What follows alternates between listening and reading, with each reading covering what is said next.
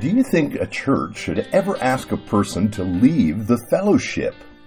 After all, Jesus came to bring people in, not kick people out. This is Thursday, February 16th. Don't we say as a church, everyone belongs here? As a college student, I became a water safety instructor. At the time, that was the highest level of training that lifeguards could have below the military rescue swimmer training.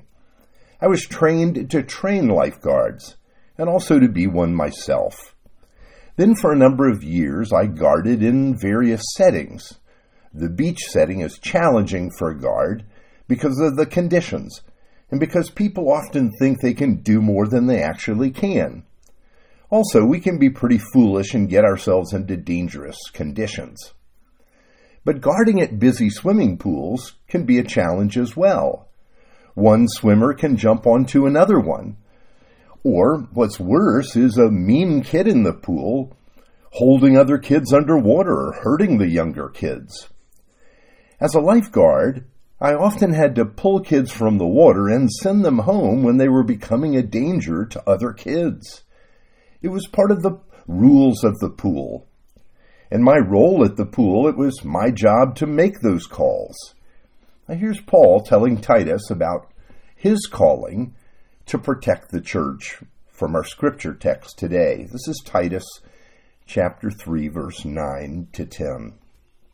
But avoids foolish controversies, genealogies, dissensions, and quarrels about the law, for they are unprofitable and worthless.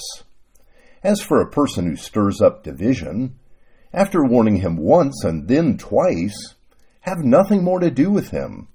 Knowing that such a person is warped and sinful, he is self-condemned. Now, Paul says at times the church will have troublemakers, like the big kid in the pool that can hurt the younger kids. This person is causing trouble, causing division, pitting people against each other. Notice the process for dealing with such a person. First, you give them a warning, and it's hoped in doing so that person will change their behavior. But if they don't, Paul says, warn them a second time, do it again. We assume that the second warning will be stronger, firmer, and clearer, and we hope that it will do the trick. We want our brothers and sisters in Christ to get along with each other. We want peace for everyone. Yes, we want everyone to belong here. But notice what Paul says next. If the second warning doesn't do, then he needs to put that person out of the pool, out of the church. He's endangering the others. Now, admittedly, this action is very painful to take in a community based on grace. All of us have said and done foolish things. But this is a person that will not respond to authority, and that's putting other people in danger. Paul says we are to say goodbye to that person, have nothing to do with them. Why have nothing to do with them? That word diabolos, the word we use to talk about Satan, literally means to divide. Yes, this person is bent on dividing the fellowship and can destroy the community. I remember years ago reading the rules for the order of St. Benedict. Benedict was a leader for a monastic movement, and he formed monasteries of men who lived and worked together in community. His short little rule book for these communities is still in print. And here's the way it worked in those communities. If a man showed up at the door of the monastery, he would have to commit to obey the abbot, the leader of the community, and to follow the rule of the order. Now, the rule book is not a huge volume, but the fewest possible rules to enable the men to live at peace together.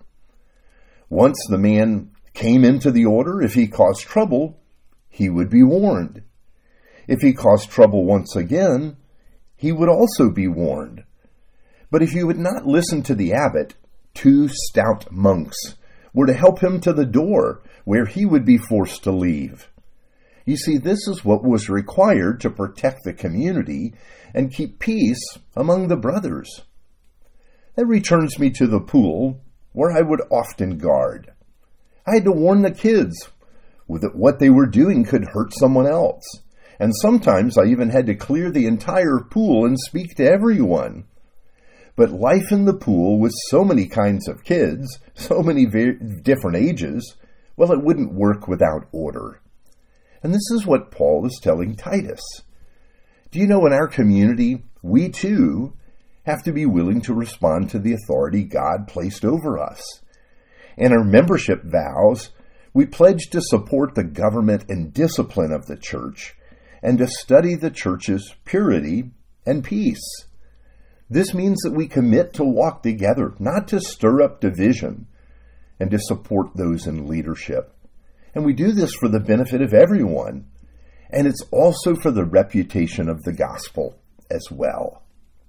Let's pray.